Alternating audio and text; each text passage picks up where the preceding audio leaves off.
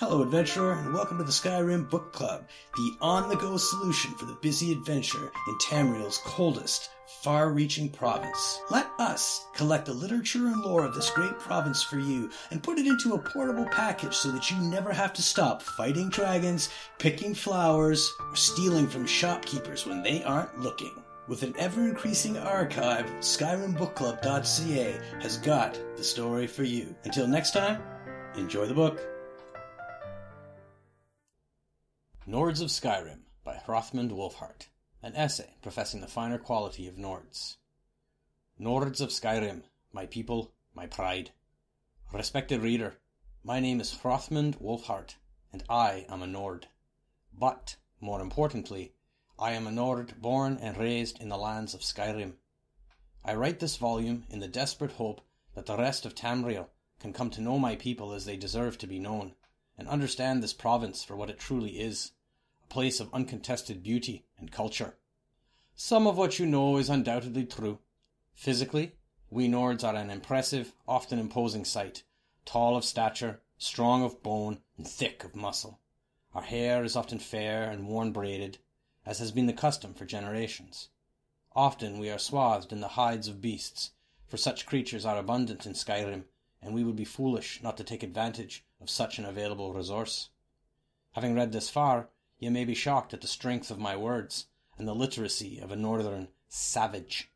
Aye, many Nords can both read and write.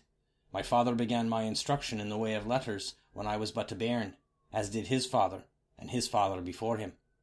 But the accomplishments of the children of Skyrim are multitude, and go beyond mere wordcraft, for we are artisans as well, and through the ages we have learned to manipulate steel the way a sculptor would clay. Indeed, I have seen with mine own eyes visitors from High Rock and Cyrodiil weep in disbelief as they beheld the blades wrought in the fires of the Skyforge, and honed to beautiful deadliness by the gods-touched hands of Clan Greymane. But how can this be true, you ask? How are such achievements possible from a people who have yet to emerge from the muck and snow? Again, provincial bias clouds the truth. The cities of Skyrim are a testament to Nord ingenuity and craftsmanship. Chief among them are Solitude, seat of the High King and capital of the province. Windhelm, ancient and honoured, a jewel in the snow.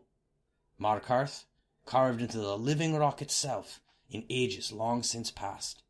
Riften, nestled in the golden shadows of the fall forest, whence comes delicious fish and mead. And Whiterun, built around the hall of Jorrvaskr, home of the most noble companions and revered Skyforge. And now, respected reader, you have the full measure of it. We Nords are everything you imagined, and so much more.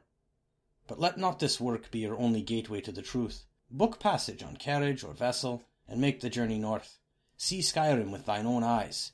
See Skyrim as have the Nords, since the gods first shaped the world.